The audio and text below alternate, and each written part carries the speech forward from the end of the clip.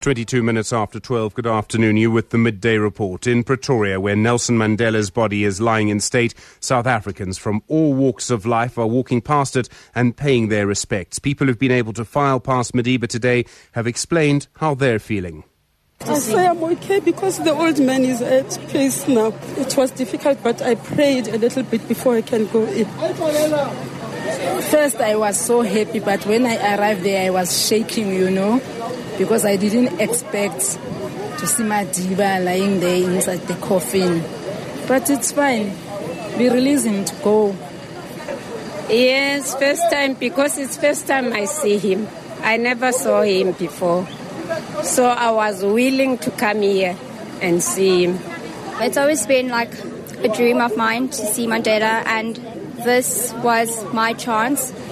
People speaking as they're leaving the Union buildings. EWN's Gia Nicolaides is there for us. Gia, good afternoon to you. What is the scene there this lunchtime? Stephen, there are now thousands of people here, many of them queuing and others walking past the open casket, taking a moment to say goodbye. The mood is somber and people here are emotional, and I've seen some men and women sobbing, crying hysterically, and others just wiping away a tear. I even managed to go and see Mandela's body, Stephen, and it really is overwhelming. He looks peaceful with his trademark gold and black shirt. It's as if he's sleeping in this casket with a glass dome over it. And there are two queues of people viewing his body from both sides of the coffin.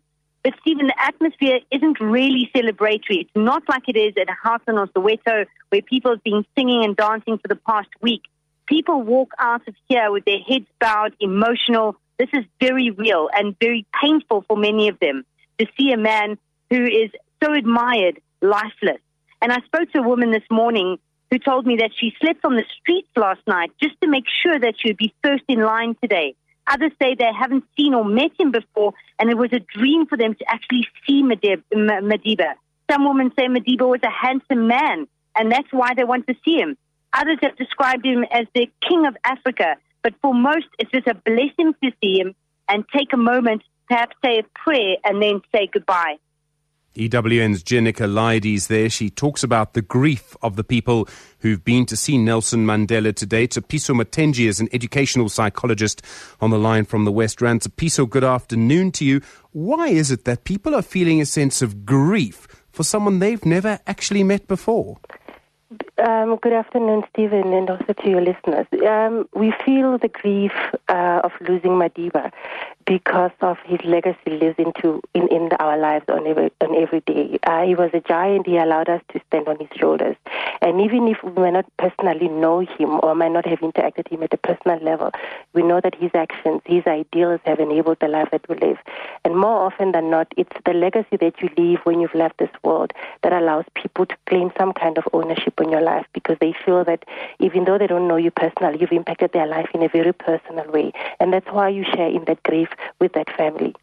Would it be a feeling of less grief if we didn't know Nelson Mandela's voice, if we didn't know Nelson Mandela's face, if, say, for example, this was the 1950s and we relied still on newspapers?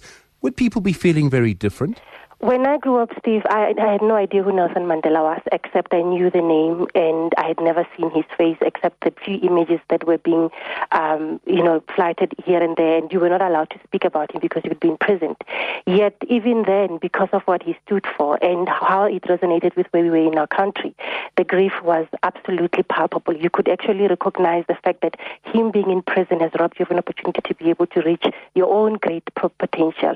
And people share the same sentiments with Martin Luther King, with Mother Teresa, with Lady Diana, people that we didn't necessarily know. And it's not an issue of being connected through them through TV, but we know about their acts. They've actually tried to transcend their own level of class and social status to reach people on the ground and relate to them about issues that affect them on a daily basis.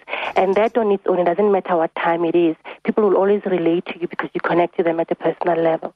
We live now in an age where people find it easier to voice how they feel. And I'm talking about the technological aspect. They can use Twitter, for example. Does that change the grieving process? Even if you're alone physically, you're able to tell thousands of people how you feel just using your cell phone. It makes us united in our grief. It makes us have a very resounding voice, and you share in that, and also you are able to verbalize what it is that you are feeling, and that it creates a choir, a common voice that resounds with what everybody is feeling, the sentiments in the ground. And I think it amplifies the grief because it's shared even much more personally, because people can relate it to their own personal lifestyles and the impact that they have had or they have learned about his life. And in that way, it changes because it makes people have permission to speak about it and relate it to him personally. However, it isn't necessarily a wildfire that is unusual because of social media. It's also an issue of when now you've been given a platform to share what you are feeling, you are able to use that and share it and give other people permission to also be able to speak about what they are feeling.